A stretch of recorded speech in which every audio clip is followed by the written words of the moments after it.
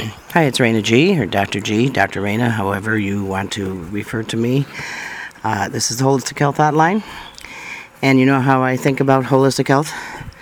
It's mind, body, spirit, global, and Native American in nature. So you will get politics, and you could get just about anything else that has to do with the mind, body, and spirit. Today, I basically want to talk about this trip I just took, because it's full of politics and full of nature and full of changes and impacts that people can make. I drove from Alabama to New York City. It's about 20 hours, give or take, depending on the weather and the traffic. And once you get into New York, of course, that's where you add the extra hour and a half coming out of the Lincoln Tunnel. You go through the Lincoln Tunnel, which is still an amazing feat to me. If you think about how New York City was built and how all of our tunnels and bridges and long 20-mile bridges were built over swamps and all of that, it's just amazing, because nowadays I can go back to Buffalo every 10 years and the same construction is going on in the same places. They don't seem to ever get anything done. And there's a reason for that, and I'll talk about that once I get back across New York State. But I came out of the Lincoln Tunnel, little skinny tunnel, and traffic was, of course, what it is in New York around 2 o'clock in the afternoon. And it took me an hour and 20 minutes to get from the Lincoln Tunnel to 6 blocks away. And then, of course, it's a little upsetting because you have to know which lane you're going to be in next to either turn left or right. Otherwise, you're in big trouble. But somehow my intuition worked okay with that. And that was fine. Pulled into the Hilton Hotel on the Avenue of the Americas, and had a bellhop, porter, whatever you want to call them, jumped to my car right away to get all the luggage out. And I said, well, I need a valet too. And I was with a cane because I do have an injury, a military injury from many years ago that came back to haunt me about 6 years ago. And when my body's under stress or heat or just decides to act up, that leg will swell up very horribly and hurt, and I really can't walk. So I had a cane with me, and I said, well, I need a valet. And they said, well, you have to drive your car around to the other side of the hotel and go in the construction entrance and leave the car with the valet there. And I said, and how do I get back to the hotel? And they said, well, you walk. And I showed him the cane. He goes, I'm sorry, that's all we have. This is the Hilton Hotel in New York City. No accommodations for those who might not be able to walk. It was just amazing to me. So I dropped the car off in this terrible construction garage. It's just full of all kinds of weird materials. And I finally got a ticket for the car. And I said, now which way do I go? He says, you got to walk all the way through, go around the corner, find the second door, and that'll take you into the lobby. And then you go across the lobby to get to registration. That's about a half mile in and of itself. So okay, I do what I have to do to get where I have to go. And I get halfway across the lobby. There's a little, there's no benches or chairs or anything. It's something in the middle of the lobby that has a statue on it, and there's just enough space around it to lean. So I tell the person, and there were 40 or 50 people in each line for registration. And I said, okay, I need to just lean because I'm going to fall. Otherwise, it hurts so badly. And don't worry, I was on pain stuff to try to make sure I didn't hurt, but I hurt anyway. And it gets to the point where you're in so much pain, your body starts shaking. And you know that the next step is very likely to be the last step. So I leaned against the statue, and I told the people who were almost in front of me, but were last in line, I said, I'm right behind you.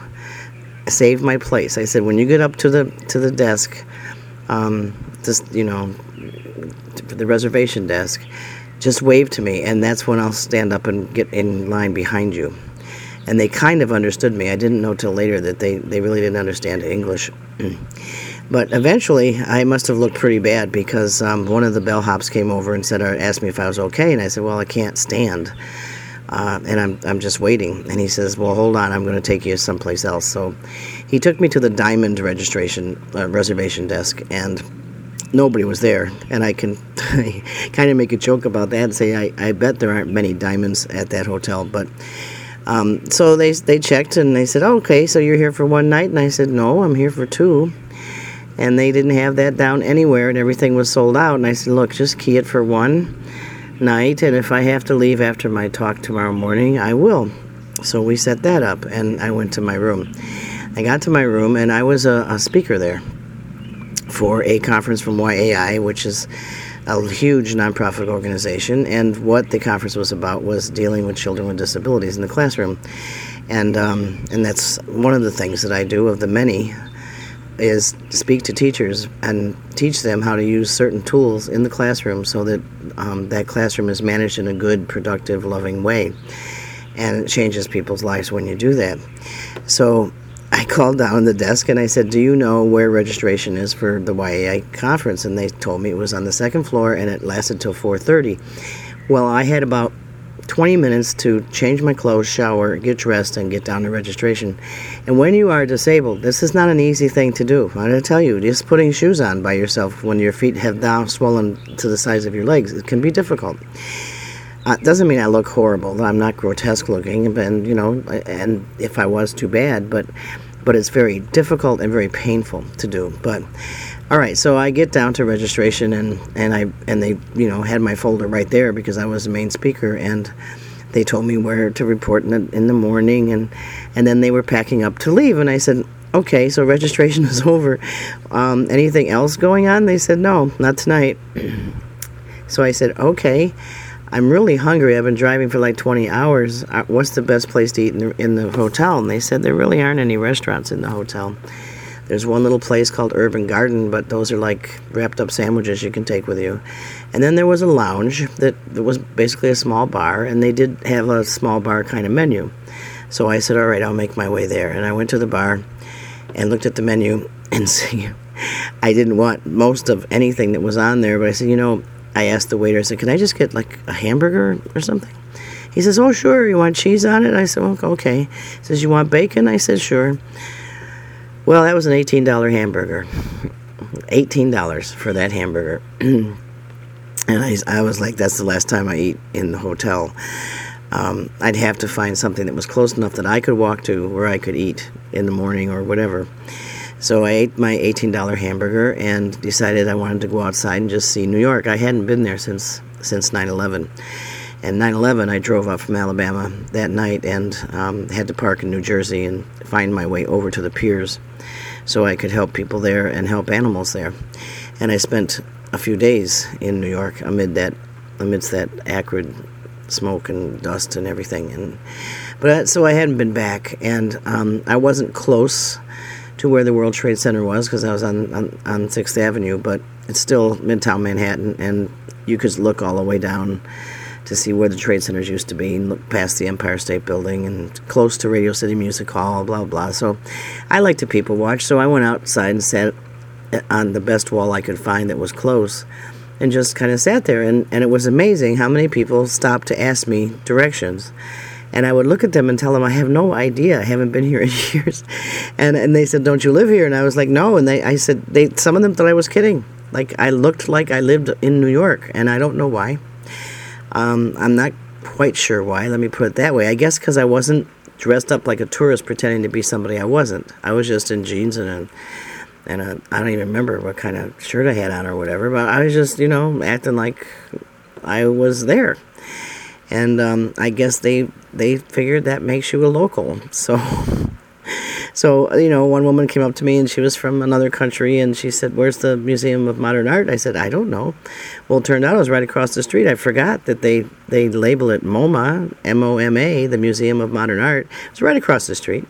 But I told her to go check with the cabbies. They would know where it was. And I looked kind of stupid. Anyway, the next morning, I went down from my presentation, and I was originally supposed to have 125 people, then 200, and I have 500 and something, and it was way overflowing. And the whole title of the presentation was to stay calm, so I had already a story of just coming into New York and how I had stayed calm through all of that registration process that I just described. And did a real good presentation, I think, to these people, and they just totally enjoyed it. They jumped up at the end and not just stood up and clapped, they jumped up, and a rousing standing ovation, and everybody wanted selfies, that kind of thing. So that made me feel good because I realized that they did hear what I said, and some of them even re-quoted me out in the lounge area and the lobby area. they said they would never forget this or never forget that. And so it meant that what I said at the end of that presentation to them, especially because many of them were preschool teachers, I said, you have the world in your hands. You can change the world by what you're doing every day in that classroom. Because every single one of those kids has the potential to also change the world, and you're the teacher. And I had teachers in my life who changed my life. I was living in a cemetery and working jobs and going to school, and I was young. I was 10, 11, 12. And I'd get to school, and I'd feel safe there, of course, and I knew I didn't have to work, so I would be sleepy. It was time for me to finally sleep, and I only did it once a day, but there was one teacher who kind of knew that I was exhausted and why, and she would continuously send me to the library to pick up some books, and all the kids knew I was going to get sent to the library. And when I got to the librarian would ask me to look through the books, and she'd send me over to a big overstuffed chair so I could make sure that the books were okay. And sure enough, I'd be sound asleep for an hour, and she'd wake me up right before classes changed, and I'd go back to the classroom with the books. But I got my hour of sleep. It was my power nap. And they took care of me that way. There weren't social service agencies, and I don't think some of those teachers would have sent me anyway, because they know that those agencies will put you into prison, basically, and then foster care and blah, blah. All kinds of things could happen. So there weren't any, and maybe it was better that there weren't. I think, our kids today, I'm not it takes a village to raise kids. It takes a family. But if you don't have a family, you have to have the support of the community to make sure that those kids are safe and healthy and taken care of somehow, even if they don't know it. And many kids don't want to know it, believe me.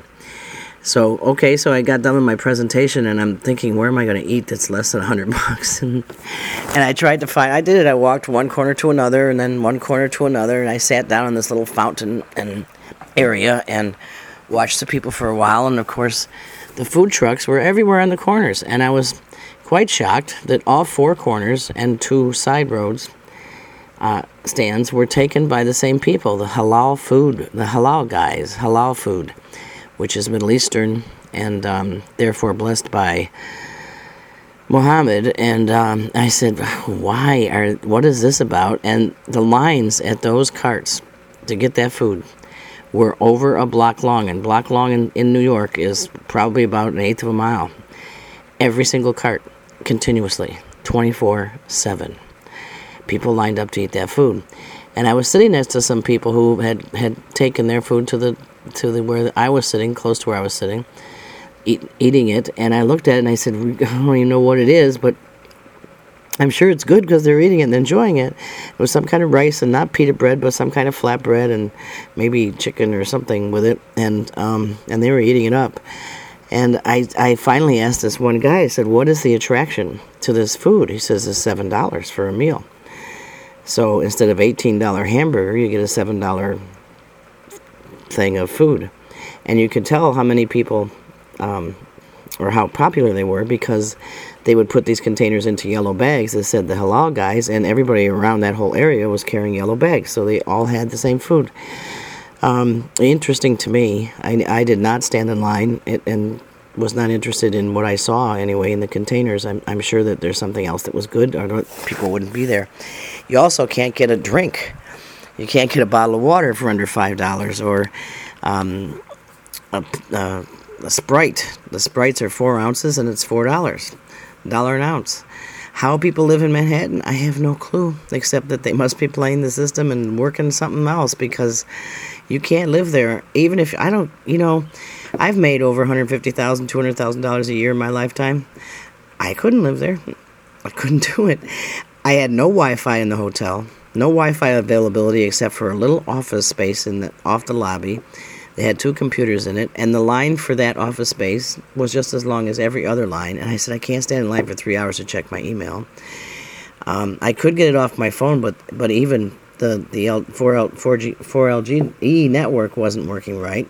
So that was very difficult. So I was really out of communications, which is totally just not in my normal routine at all. But, you get used to it. You can't get on the computer, and you can't get on your email, and you just don't answer anybody for a while. So that's the way that was, and that was okay. I wasn't going to leave until the next day, and that's fine. They actually told me I could stay in New York for another week, and they'd put me up at the hotel. It was $2.99 a month. $2.99 a night. So they'd already spent $600 on my room, which makes no sense to me at all. But that's more than most people pay a month for rent. So I said no. I would leave the next morning because I had other places I needed to go, and thanked them very much, and took out my GoPro camera that I had won and went back outside to take pictures of the street and see if I could get the video working and use the grip and do all that stuff. And I got a little, and then I couldn't get the camera to turn off. So I'm like, oh, God, it's going to kill the battery, right? So eventually I go back in, and I just to make it to the elevator bank and was enough to exhaust me. So I would always have to sit down there and wait a few minutes and then go take the elevator up. So I sit down next to this young boy, or young man. He looked, to me, he looked 25, and I asked him, I said, can you turn this camera off? And he says, oh, sure. And he grabbed it right away and slid through the menu and said, you have to make sure Wi-Fi is off, or it'll keep looking for your phone. And I said, oh, I knew somebody under 30 would know how to do this in no time. He laughed. I ended up speaking to that young man for 2.5 hours. He was from Sweden, but he went to school in Hong Kong. His parents were Americans. He was in New York City to get all these tests done on him, medical tests, because of certain things that he told me. And I looked at him and I said, wait a minute. Let me ask you some questions. Being a holistic health consultant was not hard for me to do. I asked him 3 questions. I touched him in the middle of the back and said, I bet you it hurts right there. And sure enough, right on T8, he screamed. He says, oh yeah, that's really bad. And he said, I said, well, did you fall? He said, well, I have low blood pressure, and I always have all my life, and I did. I fell back and hit my back. And ever since then, they say I have epilepsy, and they're doing brain scans on me. And I said, no, you don't have epilepsy. You have a forward leaned right now T8 vertebrae, and it's pressing on a nerve, and that's what's causing you to have spasms and all kind. And he said, I knew it. I didn't want to believe the doctors. I knew I didn't have epilepsy, but I'm only 17. And I said, 17? You're 17 years old? I said, this is amazing, because I thought you're about 25. He goes, no, I'm only 17. And I try to tell my parents, and I try to tell the doctors that I'm more in touch with my body than that, and they won't listen to me. And I said, well, if your mother shows up, maybe we can talk to her. So we continued talking about politics and Obama and the Manchurian Candidate and physics and metaphysics and all kinds of stuff. The kid was just interested in everything, and he would go on his little notepad real quickly if I mentioned something and bookmark it so we could go back to it later. And he was just so amazing. And he asked me amazing questions and talked about himself, about what kind of impact. He says, I've already lived 17 years.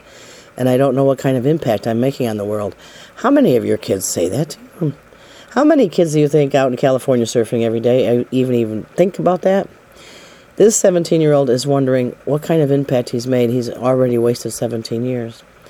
Well, I let him know he didn't waste anything, because he had impacted my life right away. And I think that was a good thing. At the end, his mother did show up, and I told her what my observations were and what my questions were, and gave her the advice that she should, instead of spending tens of thousands of dollars on all of these makeshift brain scans that are telling you nothing, I said, why don't you start with a chiropractor and go get that spinal line, so that the nerves, that's what they do, is spinal nerves. I said, let them give you a couple of opinions. And she said, oh, I guess, at the end, she says, I guess we should go to a chiropractor. I'm not sure she's going to. I think she probably thought you don't meet people in a lobby of a hotel and have them give you advice. But he totally trusted me, and he got up to leave, and he gave me a huge hug, and he thanked me for impacting the world, and he said he wanted to have an impact on the world like I did. And he was going to remember everything we talked about and take it back to his friends in Sweden and Hong Kong and share. It's because that's how he knows the world changes. So that was wonderful. I mean, it was like great. I had to come all the way to New York City to find a 17-year-old who would finally listen. So the next morning, I got up really early. No, wait a minute. That night, I was thirsty, and there was just no place to get anything. And I said, I guess I have to go to the lounge and order a Coke or something, because you can't even get bottled water. And I go to the lounge, finally make it there, the little mini lounge that had the hamburgers.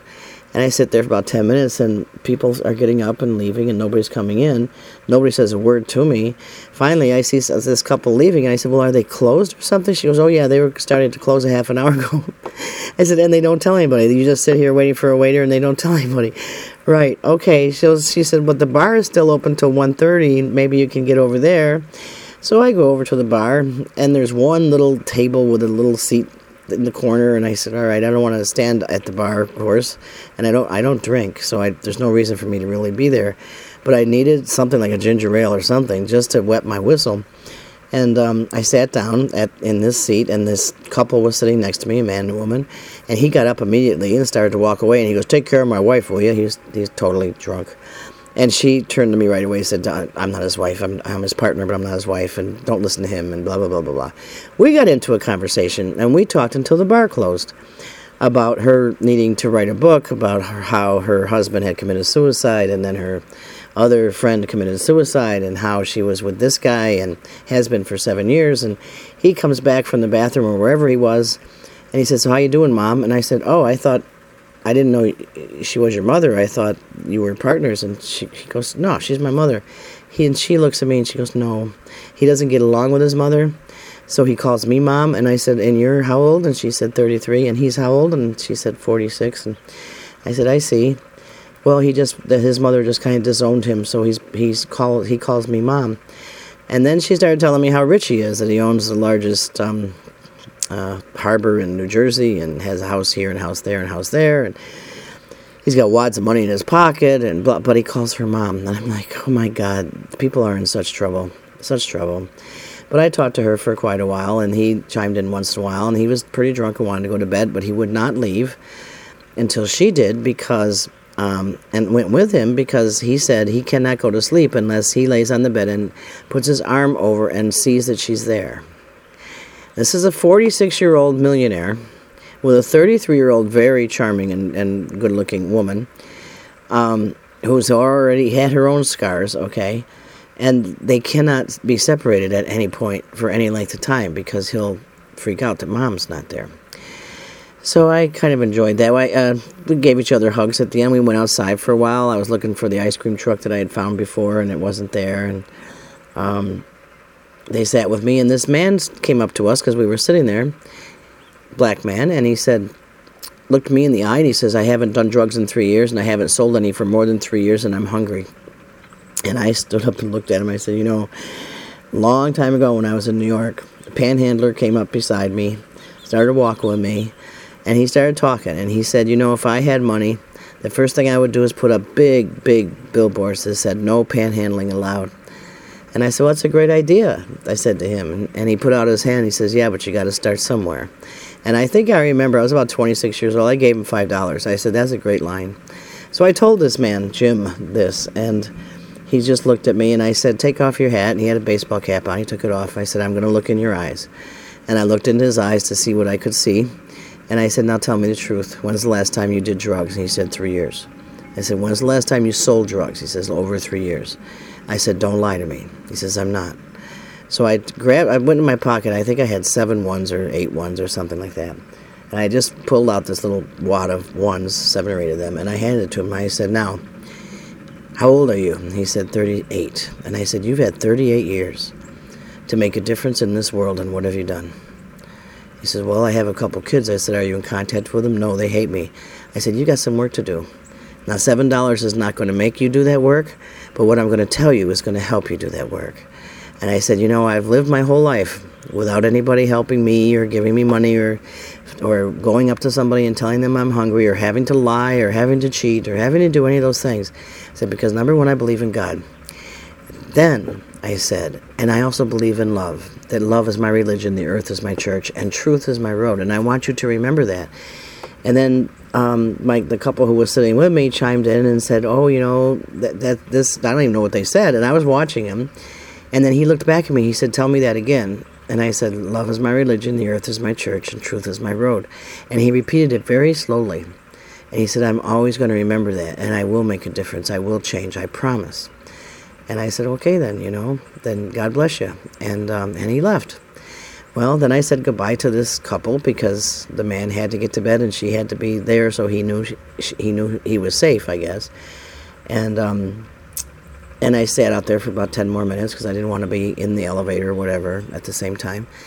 And then about 10 minutes later, I hear "God bless you" from behind me, and it's Jim walking by, and he had taken some of the money and he bought himself some food, and he was eating it on the street like everybody does, and walking to wherever he was going. And I had a feeling right then that he's still going to be in trouble, and he's still going to have problems because he just is. He's just not ready. But that what we talked about was going to stick in his head, and that someday I may hear about Jim from Manhattan and what he did for children or what he did for other people who were homeless or hungry, because I really believe that he started to believe and that no one had ever taken the time to even try to help him do that. So those are my encounters in New York City, and they are political because people are coming from all kinds of places, and the perceptions we have of them are just wrong. I thought the kid was a kid of 25. He was 17. The people who saw me on the street thought that I lived there. I didn't. The woman from Wales who stopped by, she was from London, but really from Wales, she stopped by and sat right next to me and started talking to me about the Tories and the Labour Party and how much she didn't trust this person or that party or the other. And then how much she loved Obama and how much he's done for America. And I said, well, that's your perception. I said, I would say that most Americans would disagree with you. How can they? And we got into a discussion about that. And I said, you really don't want me to go there, because I can go on a soapbox on Obama for days without notes and without a breath if I have to. And she was pretty upset. But then we talked a little bit more about healthcare, and she thought it was so much cheaper. And I said, oh, yeah, there's some people who have premiums that are in line or lower than they were. I said, but their deductibles are sky high. Anybody talk to you about deductibles? She says, no, they don't talk about that in England. I said, of course not. I said, so if it used to cost you $5,000 a year and now it costs you $4,000, but you have a deductible of $10,000, how much does your insurance cost? She said, $14,000 before you can use your... I said, there you go. She goes, that's much higher. I said, yes. So maybe I changed her mind too. I don't know. I really don't know. But it was time to leave the next morning, and I did. I got everything packed up and had to walk to the valet to get my car and then drive the car back to get the luggage, and was exhausted by the time I got in that seat. Got out of New York City fairly quickly and headed back across New York State. Stopped by to see a son-in-law for a few minutes and have coffee, and went to Letchworth State Park so that I could tape it and really give like a history lesson. So I put the GoPro camera on my head because I had that accessory where you can wear it on your head, and I checked it and made sure it was recording, and started at Mount Morris, which is the highest point of Letchworth, and gave a full history of how the Seneca Indians lived there and how they were burned out by Sullivan's army, and how they had to get moved to reservations, and how the Genesee River runs backwards there, and the slaves used to know that. And the slaves would actually follow that river to escape to where they needed to escape to, and how Mary Jemison lived with the slaves, and they were protecting her from Indians when she was actually Native American now, but because she looked white, then she was white to them. But they didn't look black to her because they were black, and so were many of the Indians, so she didn't have any of the racial stuff going on at all. But the whole story and where the Gardow Overlook is, and Wolf Creek, and the 3 different waterfalls, and the Glen Iris Inn, and how William Pryor Letchworth fell in love with Mary's Legend and had her reinterred, including with the black walnut tree in Letchworth, and how the statue was there, and how I was told to go ahead and write the movie about her and that whole process. And as I was recording, I said, and I'm going to turn up some of these roads that no one else ever takes, because every time I come here, a deer will come out and greet me. And sure enough, I turned up the next road, and here's this doe just lying there on the grass. It was just gorgeous. The grass was beautiful green, right in front of part of the woods, and it was a beautiful day. And I drove by and stopped and said hi to her, and I drove again, and I did again, I turned around 4 times and took pictures of her, and I said, you're just being the sweetest thing. You're not running, you're not upset. And she perked up her ears and looked at me, and I said, yeah, we're good. And I left, and I knew that there were no other cars that were going to come up to where I was. So I go down, and I say on the tape, I said, okay, I'm going to stop this here until I run into some more wildlife. I don't think I'm going to, but I'll stop it here. And I took the camera off, and I checked it, and for whatever reason, it timed out and didn't record any of that. And now I was at the other end of the park, and I said, I really don't have time to go do this again. So I went to a road that said it was closed, but it was still had an opening. So I went through the closed road because I knew where I was going. And sure enough, the other end was not closed, and I came out, drove to Buffalo. I had to stay at a motel when I first got to Buffalo, and it was down in Orchard Park, which is not even Buffalo. And sure enough, I stopped, and who owns it but a Pakistani or something? And boy, did we get into a thing, because he wanted me to pay with cash, and he wanted me to pay up front, and I didn't even know what kind of room I was getting, and we got into it. And I usually book through Booking.com, and you don't have to pay till you leave. And he was and he couldn't even speak English. He was yelling at the guy who was trying to take care of me, and it was almost violent. I mean, if I wasn't the kind of person I am, who I'm basically fearless, if I was somebody else, I would have been pretty intimidated. That if I don't do exactly what he says, my car's going to be gone, I'm going to be dead. That's how it felt. But I was exhausted. So I went to my room and stumbled up the stair, because there's one stair to the room. I haven't had that in a motel in years. And spent the night listening to everybody else getting their sexual gratification for 2 or 3 hours at a time in all the rooms around me. And made sure I got out real early in the morning. And just got out of there. And I said, Buffalo, Orchard Park, it was never like that. Buffalo, of course, has gone downhill. So I drive into Buffalo to minister to a woman who's 93 years old. If not for her, when I was 24, so whatever, that's 40 years ago, when she was, 53 then? If she had not been around on many of our bus trips, that were filled with care bags and all of that stuff while I was going to programming school before I worked for IBM and all those things, I don't know if I would have survived. And the good thing about surviving with Betty is that she laughs all the time, and those laugh lines were still there. She's a little shorter and a lot whiter and much more frail. But when I went to see her, the laugh lines were still there. This is a woman who lost both sons to muscular dystrophy and all of her grandsons to muscular dystrophy. It's a male-dominant kind of thing, and it is hereditary, and yet she could still smile, and all she wanted to hear was stories. All she wanted to do was feel love. And she lives in an apartment that's not as big as my office. And it was probably 110 degrees, because I brought the heat from the south with me to Buffalo for those couple days.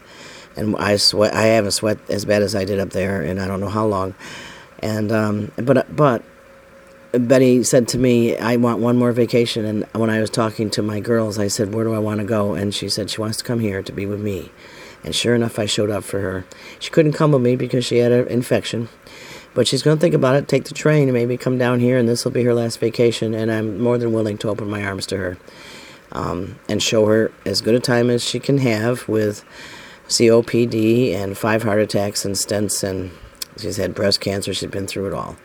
And she still smiles, and she still loves me, and I still love her. And the only argument we had is that she thinks that Obama's wonderful.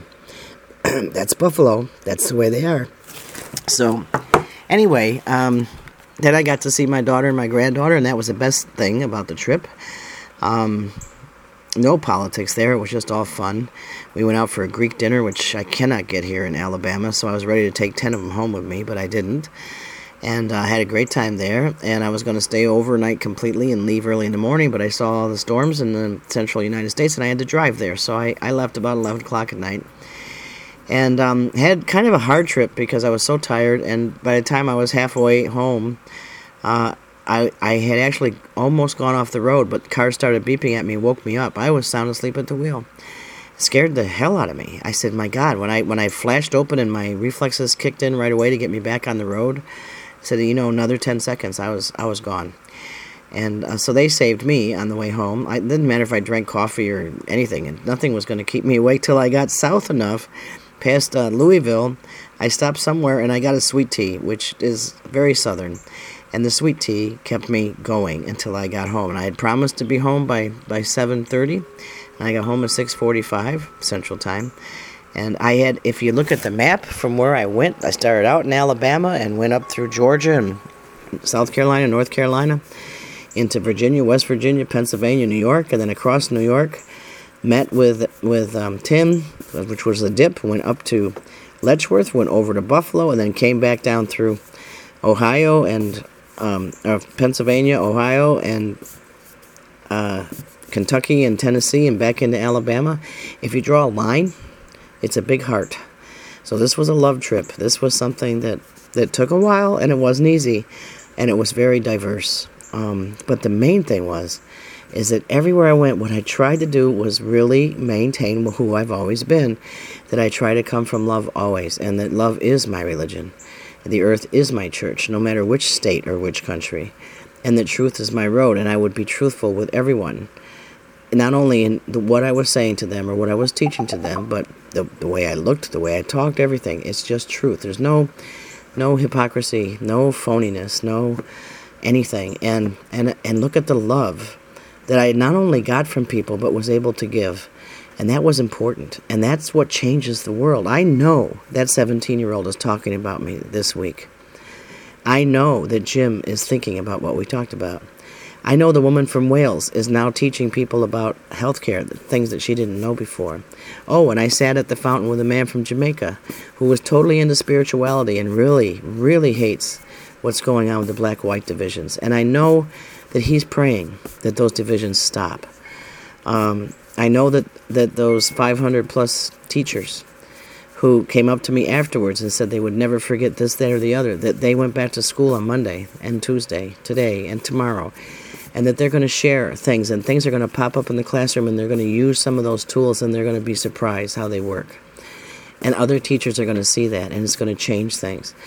I know that my daughter, who receives advice from me now on a regular basis without any kind of complaint, listened to me this time, and really listened, and that her daughter totally enjoyed our company together, and it was different than being with her mom and dad or whatever. And I even know that the people who saved my life on the road, who saw me going off the road and started beeping like crazy to wake me up, and then stayed close to make sure that I wasn't going to fall asleep until I could get off at an exit, that those people's lives were also impacted. So I guess the message for this whole podcast is that we can make a difference, a huge difference. And it can be one person at a time. It can be just you. You don't have to go join a rally. You don't have to do whatever. But you need to do the work, and you need to be committed to making that difference. And do it with your heart. Start there. Forget about what you're hearing or thinking or imagining or presuming or assuming or whatever it is you're doing. Just come from your heart. And then spontaneously let your heart and your soul take over. And I guarantee you it's never going to be a negative thing. It's going to be a positive change that you first cause in you, because you grow each time you do that, and that you cause in others as you do it. Not some dictate from a book or a text or a Bible or whatever. Don't do that. Come from your heart. That's where love starts. Love starts from vulnerability in your soul. And that soul says, all I want is love. And you can't have love without being vulnerable. Being vulnerable means getting rid of your ego and moving to your heart. And then when your heart feels that, it opens up. People can feel it open up, and they want theirs to open up with yours. And the next thing you know, you have people talking to you and hugging you and loving you, and you don't even know their last names. And then you don't have to. Go to earthwalk-usa.com. That's where my website is. And also, if you're a teacher and you want some of the books from the conference, go to drreina.vpweb.com. And you'll find the books there. They're still on discount for 7 days, so make sure you get them now. I am going to be moving also into some solar things I'm going to introduce to people in a couple of weeks. I believe in solar. I've got little solar things everywhere, and some totally non-toxic, non-GMO, non-gluten, non-everything products that I have now discovered and tried and verified. And I'll let you know about it in about 2 weeks or so. All right? Okay, Memorial Day is coming up. Get your flags ready. They should be out every day anyway, but just in case. And spread the word. Take this podcast and don't just say I like it on Facebook. Share it. It's important that you share. Nobody's going to learn or change or do anything unless it comes from you. Okay, thanks very much for listening. This is Raina G.